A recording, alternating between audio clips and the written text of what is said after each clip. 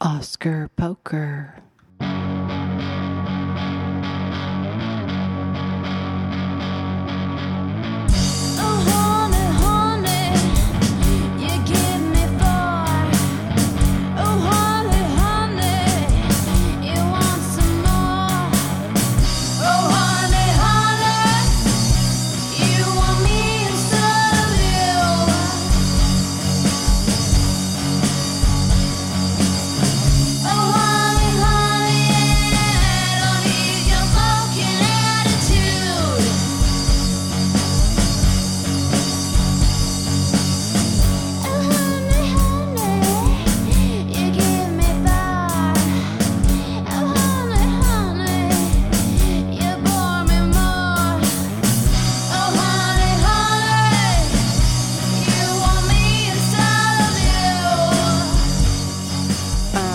Pretty good. Did you fix your site?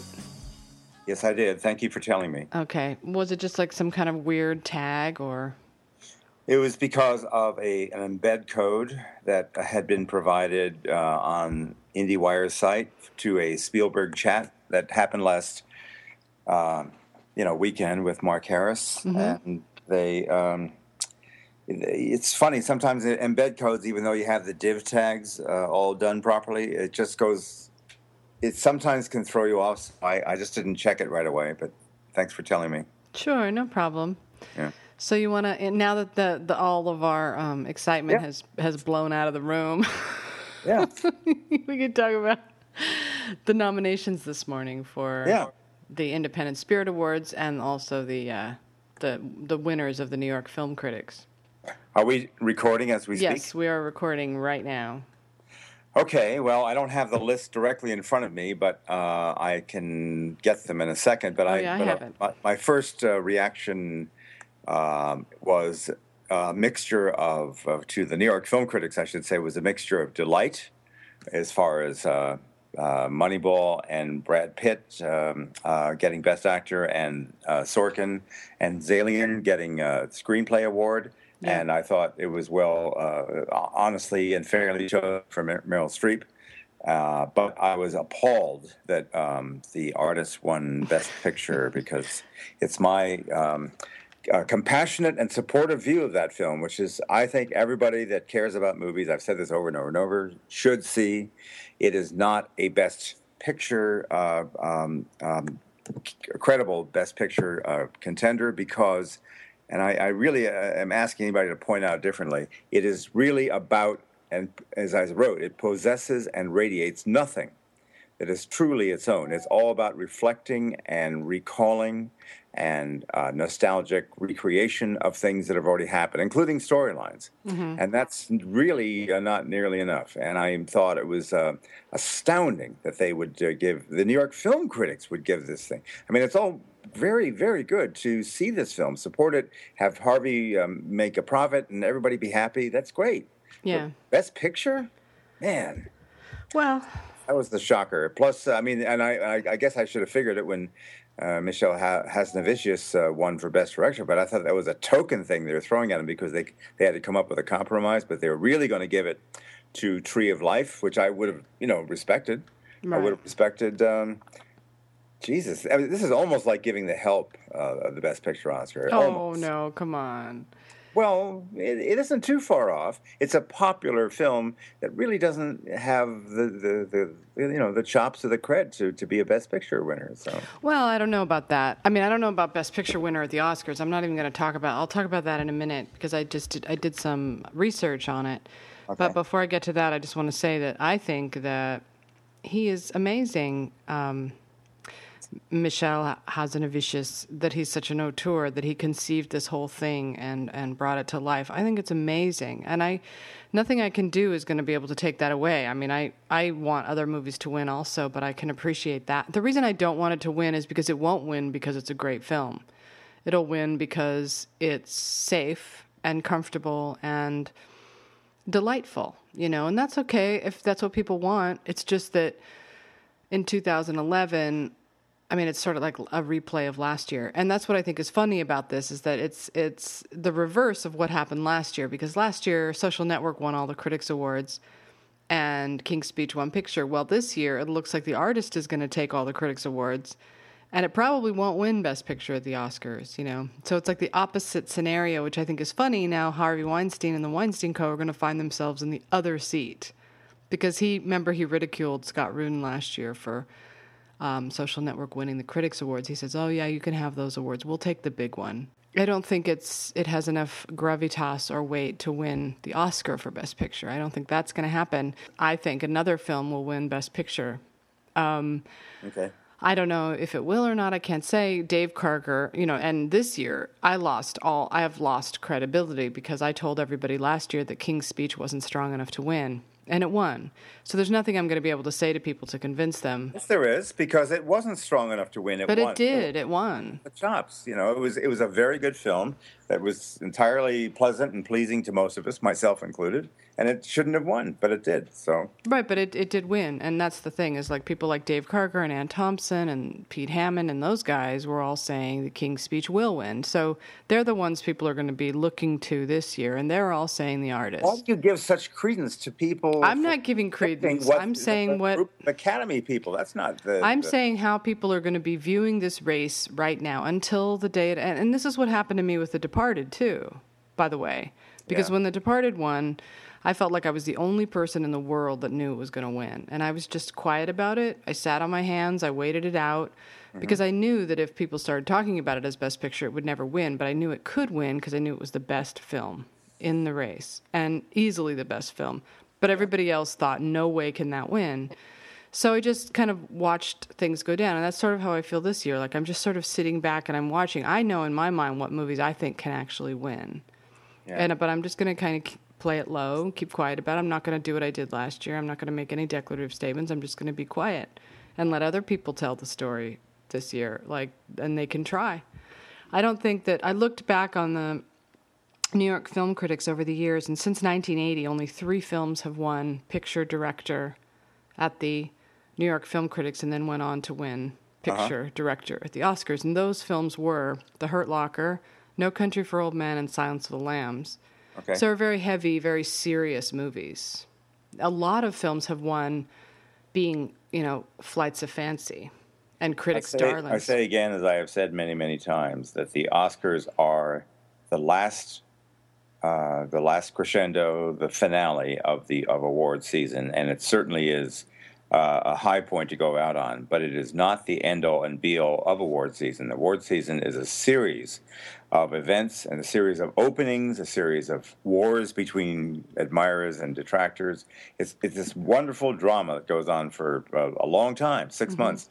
And just to say it's all about the Oscars, the Oscars, the Oscars, the Oscars diminishes the wonder and the pleasure of this drama. Well, I don't think that the drama is so wonderful and pleasurable, and I don't think the Oscars are so great. The Oscars always feel like an anticlimax when it happens. It always feels like, ugh, really, that's it?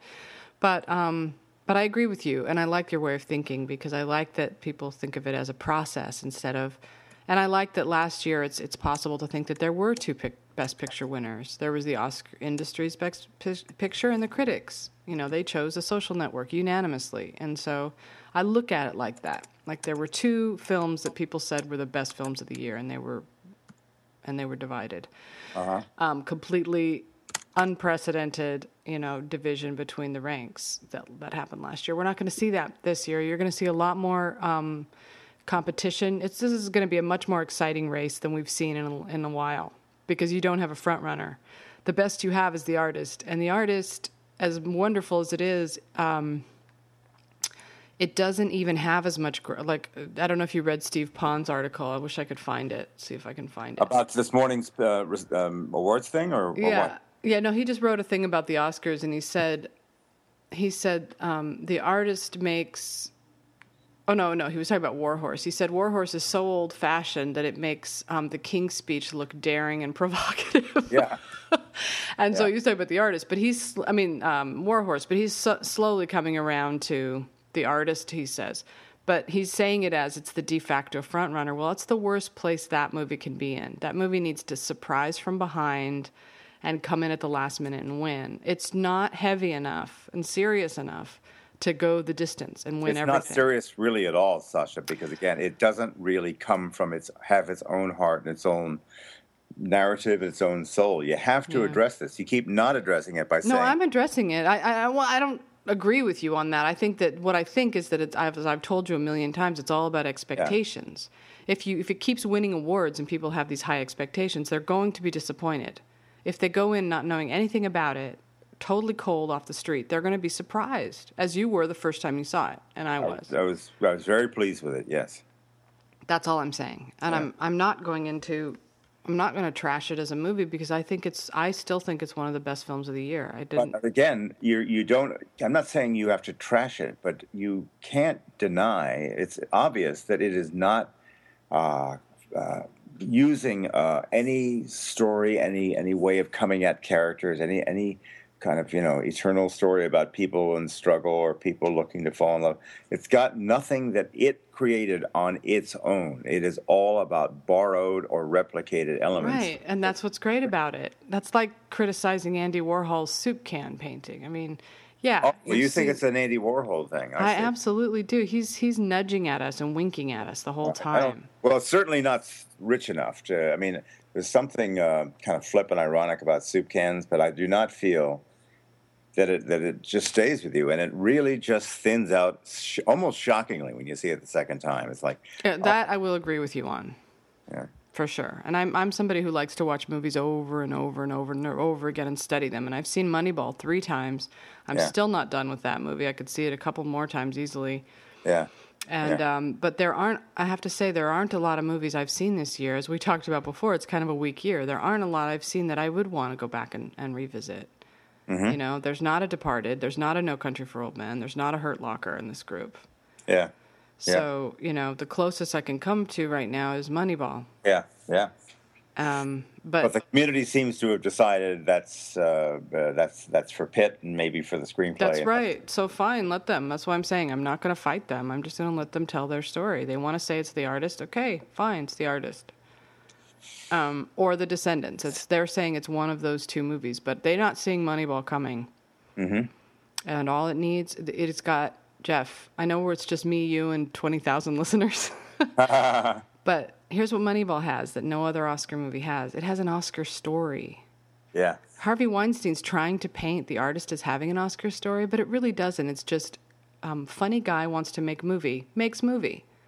Moneyball is has changed hands many times, barely got made. As Brad Pitt said, they were up late at night trying it. It almost didn't happen. All these different writers. It's a story about scrappy players and losers, and it made by people who just barely pulled the thing together. It's like held together by a safety pin. And other people will say, oh no, it's a Sony, it's a big blockbuster movie. But no, if you're in the Oscar race, you're in it because you have an Oscar story. Social Network didn't have one last year, but Moneyball does. Yeah. So, and it's the only one that does. The Descendants has a little bit of one, and that Alexander Payne's never won, and he also he also went 5 years or whatever it was without. He had back surgery and he had a divorce in the meantime, and he's grown as a filmmaker. So that right there is an Oscar story. But the artist doesn't have one. Mm-hmm. Warhorse certainly doesn't have one. It's like, here's Steven Spielberg. Here's the golden key to the crapper. Do whatever the hell you want. So that's my theory anyway, from just between you and me and the walls and our listeners, is that's why I have Moneyball behind my and I was really happy to see that it won screenplay and actor, because I do think that if it succeeds, it will be on Pitt, his popularity, his charm, his being overdue, more so than it is about Bennett Miller. It's more about Pitt. Well, you can't really say Brad Pitt has been pushing and trying to get award recognition or play that game. He's making films like Troy and other films that are. I'm not saying he makes trash, but he hasn't exactly been in the realm of a Moneyball type film before, really. I mean, he's a gorgeous, charismatic, pretty monkey. I mean, he's just insane. You saw him in that room the other day. How people glommed onto him at the end. That was the weirdest thing I've ever seen. But So What, all the women came up and said, they pressed themselves against him. They swarmed him like a sugar cube on an anthill. But yeah, it didn't really matter because the thing is that he's done movies like he's tried to help little struggling movies, like he did Snatch and he did yeah. Jesse James, and he even and he did Benjamin Button now, which I know is a big blockbuster movie, but he's tried to stretch himself. He's tried to do different No, things. I'm not saying he hasn't been, giving it a shot, but you said overdue or not. He's way overdue, way overdue. Plus, he's good in Moneyball. The bottom line is he's great in that part. Yeah, yes. And it's not, I just don't see him as overdue. I see him as having come into this really nice, sweet area that good-looking guys who are always presumed to be have a kind of an aura of entitlement because they've been good looking all their life, but once they get some lines and some creases in their face, it's great. That's when they really hit their stride. I think. Yeah, and Oscar is traditionally anti pretty boys. They don't like them, but they like them when they do something like make a movie. They like them when they direct. That's why they awarded Warren Beatty director, Robert Redford, Kevin Costner, and Pitt isn't a director here, but he's a producer, and he brought Moneyball to. I mean, without him, it never would have gotten made. Yeah, a very tenacious producer who dusted himself off and got back up on his feet after the Soderbergh collapse when they he got it rolling and got Bennett Miller on and the whole thing. So. I know. And you can say all you want that, oh, no big deal. I mean, you can poo-poo that, but I'm just telling you that when you have an Oscar story, you have a lot more than when you don't. Yeah. And you can have every fucking thing going for you, as last year's Social Network did. It didn't have an Oscar story. If it did, if like the writer of it was dying of cancer or whatever, I mean, the King's Speech had it all, man. It had 87-year-old screenwriter, whatever he was, first-time screenwriter, stutterer, Holocaust guy, like survivor or whatever. His parents were Holocaust survivors or something. It had the UK Film Council struggling to stay afloat with this movie. Yeah. It had all those things. And so that was great. Those guys, they just have to show up and start. That David Seidler, all he had to do was get Academy members in front of him and talk, and they were guaranteed to win. Right. So it's unfortunate that it has to work that way, but that's how it works. It's a stupid game. And it has very little to do with what's best. It has to do with what people want to vote for when they're sitting there privately with their ballot. That's all it is, Yeah. It's a great Oscar backstory or something, but it's when you say story, one implies that there's something about the narrative of the film itself that is Oscar. What you mean is the story of the making of it, the elements that went into it, the drama of how it came together. So people can get involved. Like with Slumdog Millionaire, the Oscar story was this movie almost went to DVD. Yeah, that's right. And some movies don't need it. Martin Scorsese, he's never won an Oscar. Catherine Bigelow, first woman to win an Oscar. Coen Brothers, are they finally going to win? That's all the Oscar stories wrapped in one, And when you don't have one, this is just the easiest thing ever, it's harder to sell the movie for votes because people are essentially good. They want to do a good deed when they vote. So either they're going to vote for a character that they believe in and that they feel sorry for, or they're going to try to do something to make a difference, which is give the first black screenwriter an Oscar, give the first black woman an Oscar, the first black actor an Oscar the same year, Right. They want to make a difference. They want to change things. That's the psychology of Oscar that a lot of people don't understand. Here I am talking about it as if I know when everybody's going to say, well, you thought Social Network was going to win. I didn't think Social Network was going to win. I wanted it to win. There's a difference.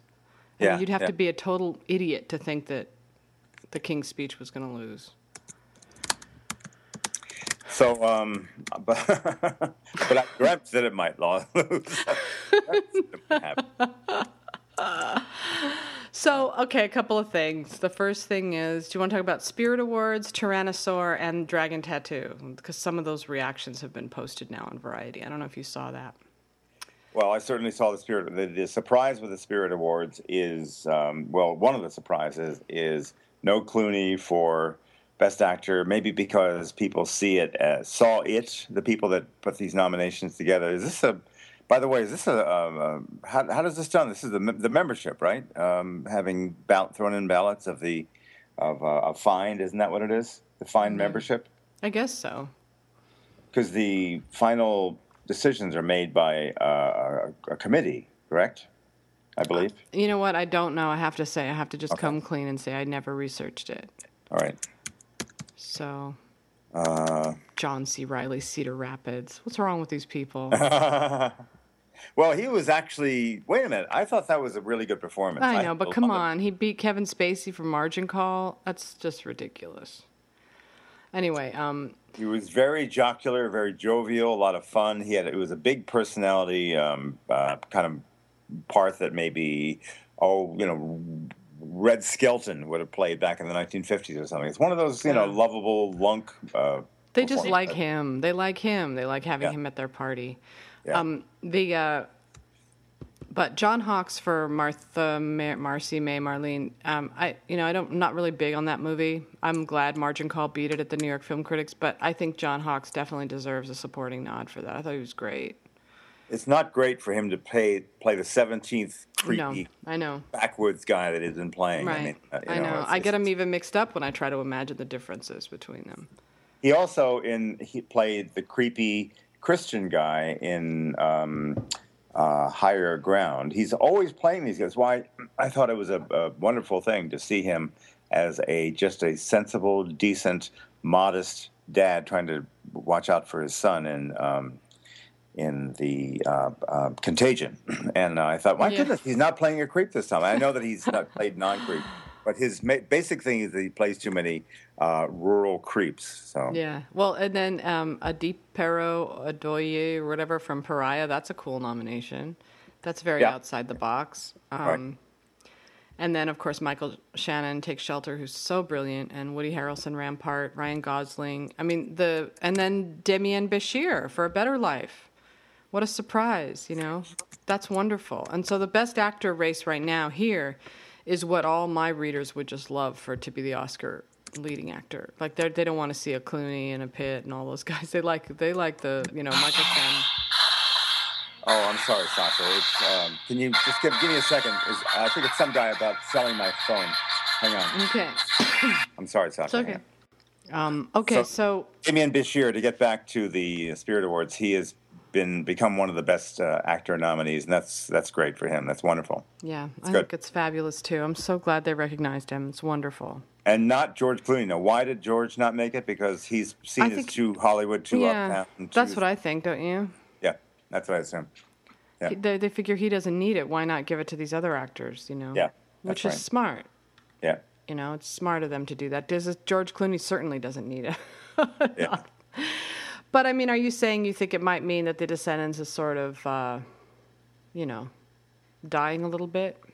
Is that what you think? No. We mean as a result of what happened this morning with the New York Film Critics and with the. No, I don't think so. I mean, everybody had said to me, like 4 or 5 people, or back in the literature, it's 4 or 5 people were presuming that this morning's New York Film Critics vote would be probably a Descendants win, or maybe Tree of Life.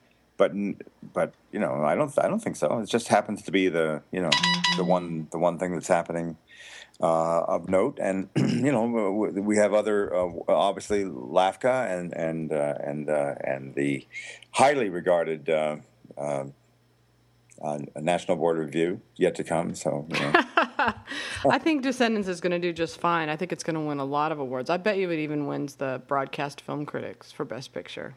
Yeah, that's quite conceivable. Sure. Yeah. Yeah. So it's not over till it's over. Mm-hmm. Mm-hmm. But all right. So tell me about how you finally got to see Tyrannosaur. What was the thing? Well, my friend and I were going to go see Tinker Tailor Soldier Spy, but the screening was too crowded, and they asked if we could cancel our plans and go to a Thursday screening of it instead. Uh-huh. And so we still wanted to go see a movie, so Tyrannosaur was playing at the Sunset 5 at 4 o'clock, so we just figured, okay, we'll go see it there. I really want to see it, and this is the perfect time. And so, and there were like 3 other people in the theater.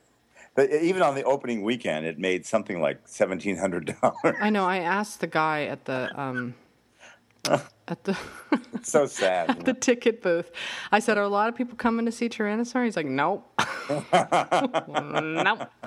Well, I mean, people come out to see movies mainly for sex or violence or a kid movie, and like if they had a hottie, young actress in Olivia Colman's role, showing her tits, they're going to have people coming to see it. But otherwise, it's going to be a hard sell. And the word on the street was that it was bleak and depressing. And it is, of course, bleak and depressing in a way, but it's also very cleverly written screenplay. It's not what I thought, which was it was just going to be about this abused woman who gets revenge on her husband. It's not. It's really, I think, a meditation on religion and on Christianity specifically, and on forgiveness and revenge. It disturbs you too much while you're watching it for it not to be that. Mm-hmm. He had to deliberately be trying to toy with you as a viewer, because you don't see the people killed that you want to see killed, and you do see the things killed that you don't want to see killed. Wait, say that again. You don't want to see people that you do see killed?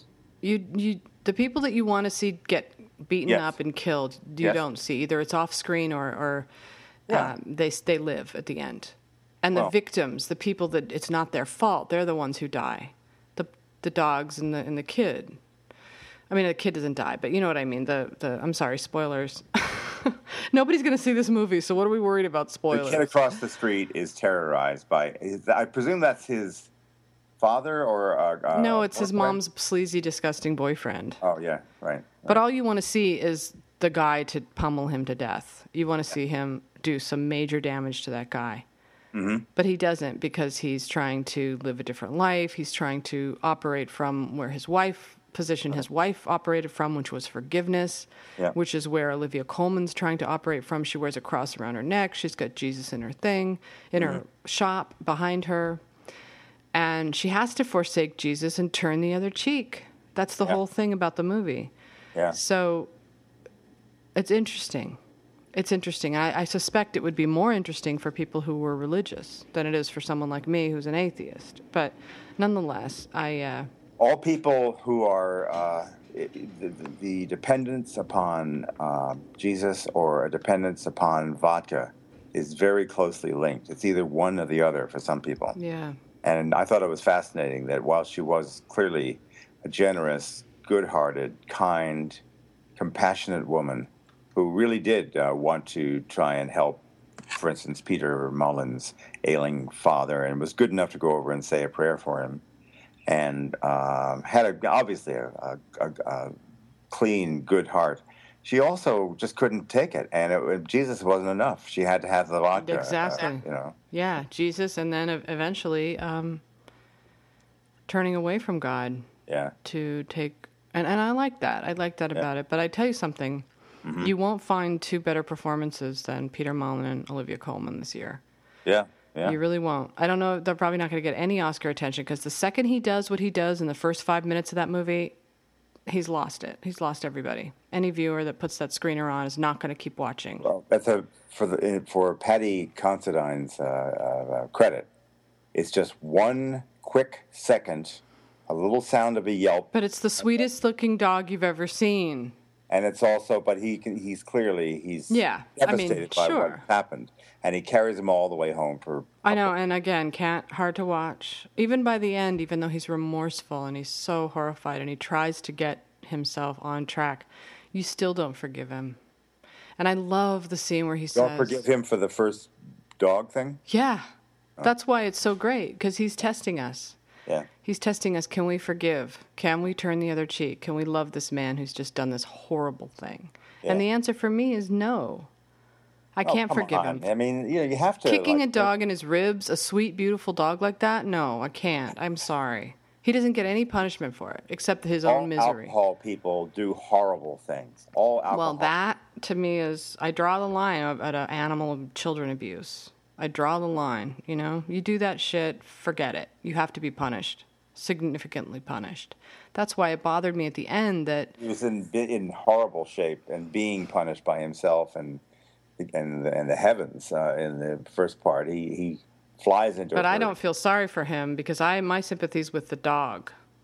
I mean, I can grow... That's so simplistic. I mean, it's sorry, but that's the way it is. I can grow to appreciate him and to feel some pity for him. You didn't even see the movie for weeks and weeks because you didn't want to deal with any dogs getting hurt. I know, but even on just a purely narrative level, if he'd killed a baby, for instance, kicked a baby in the ribs and killed the baby, That would be unequivocal. You would never forgive him for that. No, that would be ghastly. Okay, so to me, it's just as ghastly to kill a dog. Just as ghastly. I'm sorry. I know a lot of people will disagree with me, but it's an innocent, sweet, loyal friend. Thing. You know, you're a sophisticated woman who's been living and writing like a champ, and you have all this distinction, and then suddenly you sound like a trailer park woman. Well, I don't mean to. I'm just telling you, I do feel that way about animals, and I think that they're helpless victims, and I think that Paddy Considine is testing us, and that my test is I would not forgive him, but I'm not a Christian. So your test might be you do forgive him, but don't you think that tells a lot about who we are as people? No, my test is that he is in agony all the way anyway, and that's just an unfortunate. He feels remorse. Heartbreaking manifestation of that agony. The man can't even breathe. He's so miserable. I loved it that way. I loved that he created this abuser, and the pattern of an abuser is they hate themselves afterwards, and they're full of remorse. But guess what? I dated an abuser for many years, and I know what it's like. He reminded me of my ex-boyfriend, that guy. I know what it's like I know what it's like to be with someone like that who can't control their temper, who once they come down off of that horrible, horrible rage that they're so sorry and they feel so bad and they're depressed for days, but it's still all about them and their grief, you know? Yeah, yeah. And that's what I loved about this movie. I loved how right he was, you know? He never sold out those characters. They were true to themselves. You know, near the end where he says, I'm a monster to her. And she says, I think you're a kind man, and she kisses him. Well, in a funny way, Paddy Considine is saying she's going in for more of what she's already been in. Because I don't believe that at the end when he shows up with his suit at the prison and looks at her with that expression. I don't think he's the monster who's going to beat her. No, not by then. Not by then, but early on when she's first drawn to him. He's totally mean to her in her shop. He comes and apologizes. She still forgives him. I just thought Paddy Considine was right about the kind of women that go for abusers, and he was right about the way abusers are. And that he's saying there are varying degrees of monster. There's the gross husband guy who tries to have remorse but is never going to be reformed. And there's the other guy, Peter Mullen, who is trying to reform, you know. But they're the same, cut from the same cloth. They're the same type of person. It's just one has free will to change, and the other one doesn't. I don't know. It was just interesting. I thought that he gave us a lot of stuff to chew on and to think about. Type. You're typing, and it's on the recording, you know. Oh, I'm sorry. Didn't mean to do that. Sorry. So. Just these iPhone guys keep calling. I don't have to think about it. I'm just telling them, sorry, I've got a buyer. So. No, it's okay. Oh, that's good. I'm glad you got a buyer. And I thought she was so amazing, Olivia Colman. And I also think that they never should have pushed her for lead. This is a supporting performance, and she can get in on a supporting performance. She could, yeah. If they get their ducks in a row and do it that way. Mm-hmm. Well, they're not really trying to do anything because they're straying, and they, you know, there wouldn't be. If it would have been up to them entirely, there wouldn't be as much. I think that external support helped this film a little bit. So, you know. Yeah. I think so, too. I mean, I think a lot of the reason people are even seeing it is because of you. Well, that's a good feeling. I'm glad that maybe some people were going to see it. But I'll tell you what, based on my own efforts, as I said, those screenings that I paid for with serious money, hardly anybody came. I know. Well, I think in time... 18 people altogether. Seriously, when times are tough, people don't want to go see depressing movies. They want to see the artist, you know, and movies that affirm and make your life better, you know. Yeah. It's not... This is a hard sit. Yes. Tyrannosaur is a hard sit, but...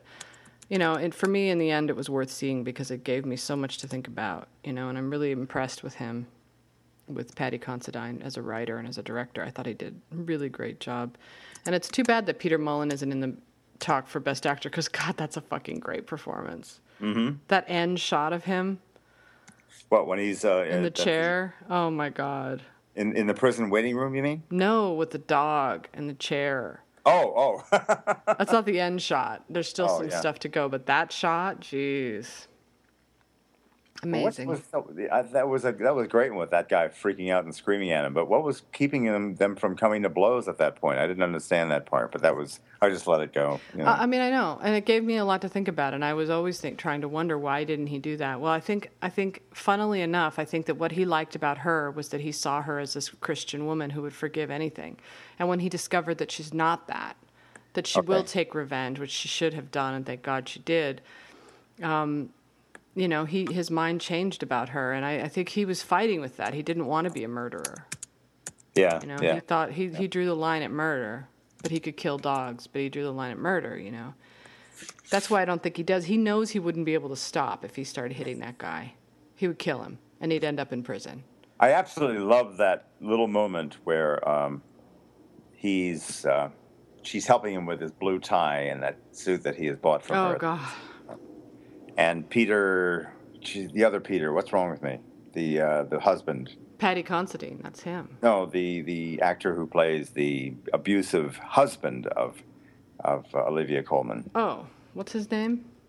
Ah, darn it! It always goes away. I can't hang on to it, and he was in War Horse. He's in everything, and I couldn't find it. You know, he's been in some Jerry Bruckheimer films. And I can't, oh my goodness! Boy, he's an ugly man. I'm sorry. Well, as a working class, he's been in a lot of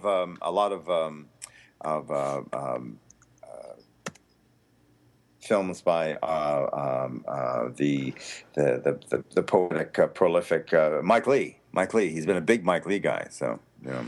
Is Tyrannosaur an original screenplay?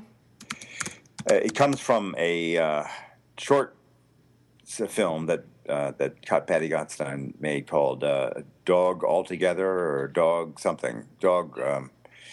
The word dog in it, and she also was in that, I believe. Eddie Marsan. Right. Okay. So Eddie Marsan comes into the store, and as soon as she sees him come in, she immediately darts away from Peter and helping him put on his tie, and you can see she's terrified as to what's going to happen.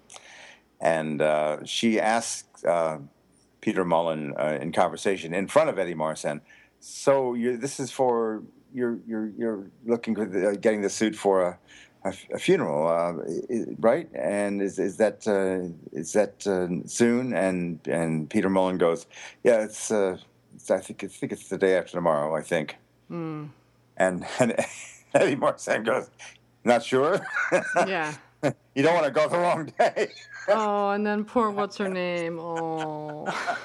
And that look that Peter Mullen gives him, I thought that was so great. I thought, oh, please, God, I want these two guys to well, that's it. And then when he sees her face and he says, where is he now?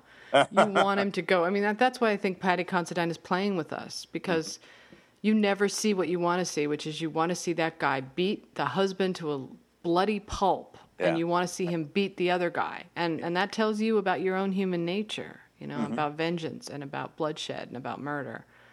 Right. You know, it's okay if it's this, but not okay if it's that. Well, isn't it never okay, or is it okay? You know, that's what I think he was trying to do. So hats off to him for taking on such a challenge, but I think it makes it a harder sell. If that movie had him killing those guys, it would be a hit. Huge moneymaker. If he had taken his revenge in a satisfying way, you know? You're actually right. If there had been that thing, but then Peter Mullen would be the guy who would be in trouble, and the whole. So it's. But you're right. I mean, if someone who with a more with an idea of trying to make this a movie that will actually be one the people will want to actually see, as opposed to what Tyrannosaur currently is, which is a film that it's almost like people are they really, really don't want to see it. I know. How can they possibly even know? You know, like, how do they know going in that it's this terrible movie? I mean, you know, terribly hard to sit through movie. You know, how do they know that? To stay away from it in the first place, you know? The reviews certainly don't really reflect that. But they reflect that people are averse to seeing it? What do you mean? Yeah, they don't. They don't reflect that it's like the hardest movie you're going to have to sit through, and that it's so painful to watch, and, you know. Oh, yeah, right. They don't. They say how great it is, the acting. I mean, I also think it's no stars, you know, no hot female taking off her clothes, and, you know, those kind of things are in place for a reason, because people are predictable, you know. Yeah, it's true. So in awards, Devin Faraci can criticize the awards scene all he wants, but the only thing that is ever going to earn Tyrannosaur a dime is the awards race. So, Yeah, of course. Yeah. You can say it's a bad thing and it's disgusting, and he says it's ruining movies. Well, it's not ruining movies. If anything, the fanboys are ruining movies, Yeah, right. Sorry, fanboys. I love the fanboys, but, you can't just say one's better and one isn't, So we've done our half hour then. I think we've covered. We did. The spirits to at least to the extent that we're a little bit surprised by the.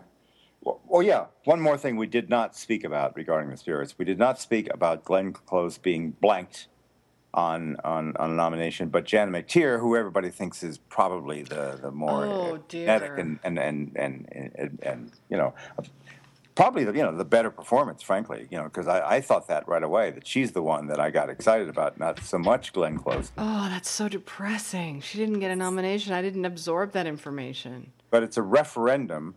Her nomination has always been, she's Glenn Close. She's been with us for 30 years. She was Jenny back in, The World According to Garp. Remember, she's been all these years, and it's time to kind of stand up and give her something, an award to say, we've loved you a lot and you did another good job. Maybe not the best job, maybe not in a great part because it's too congealed, too silent, too waxen almost. Her. Oh God.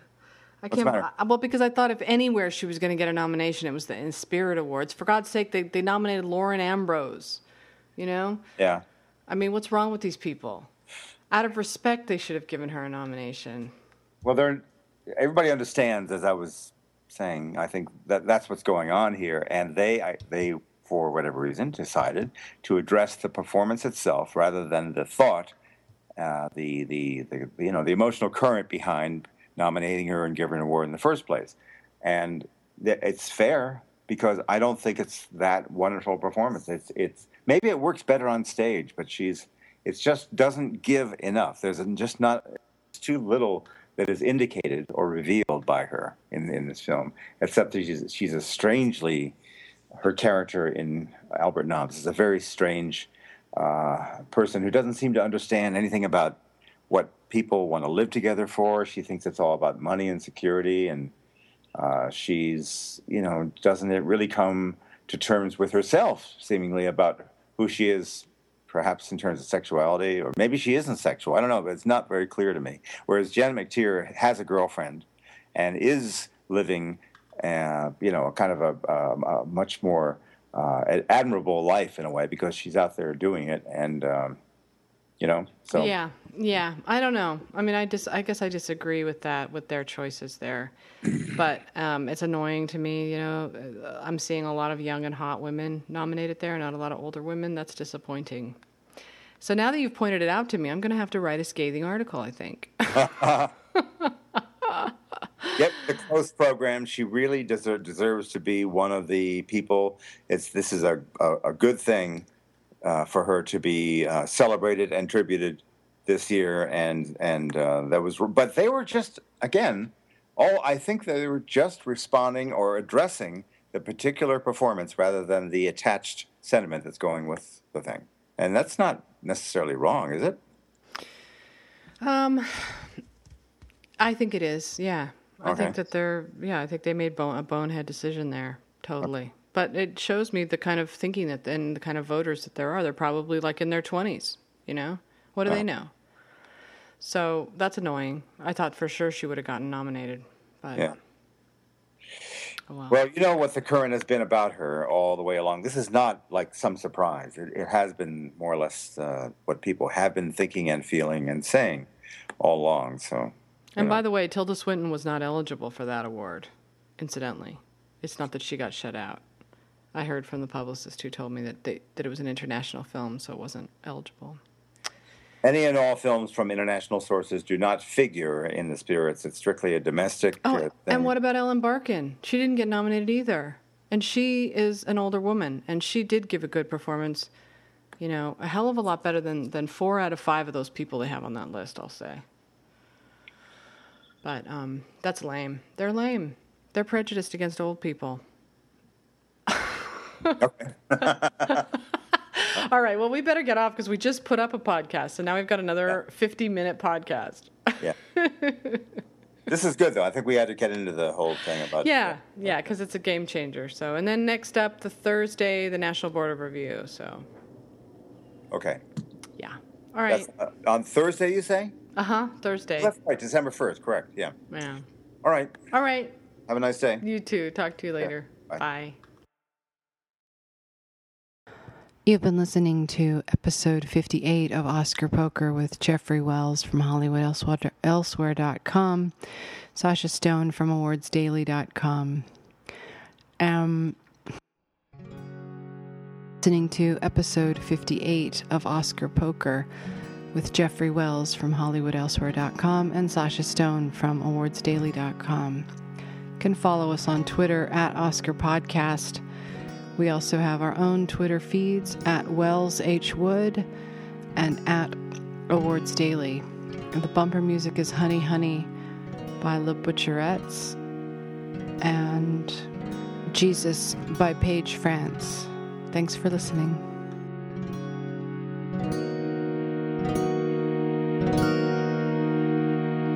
I will sing a song to you and you will shake the ground for me, and the birds and bees and old fruit trees will spit out songs like gushing streams, and Jesus will come through the ground so dirty, with worms in his hair and a hand so sturdy, to call us his magic, we call him worthy. Jesus came up through the ground so dirty.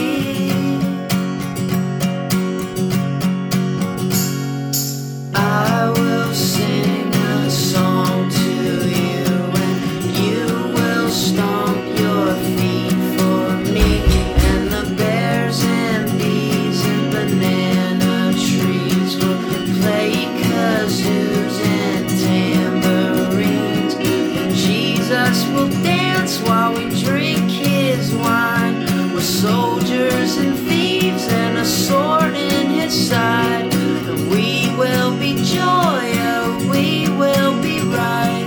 Jesus will dance while we drink his wine. La la la la la la la la la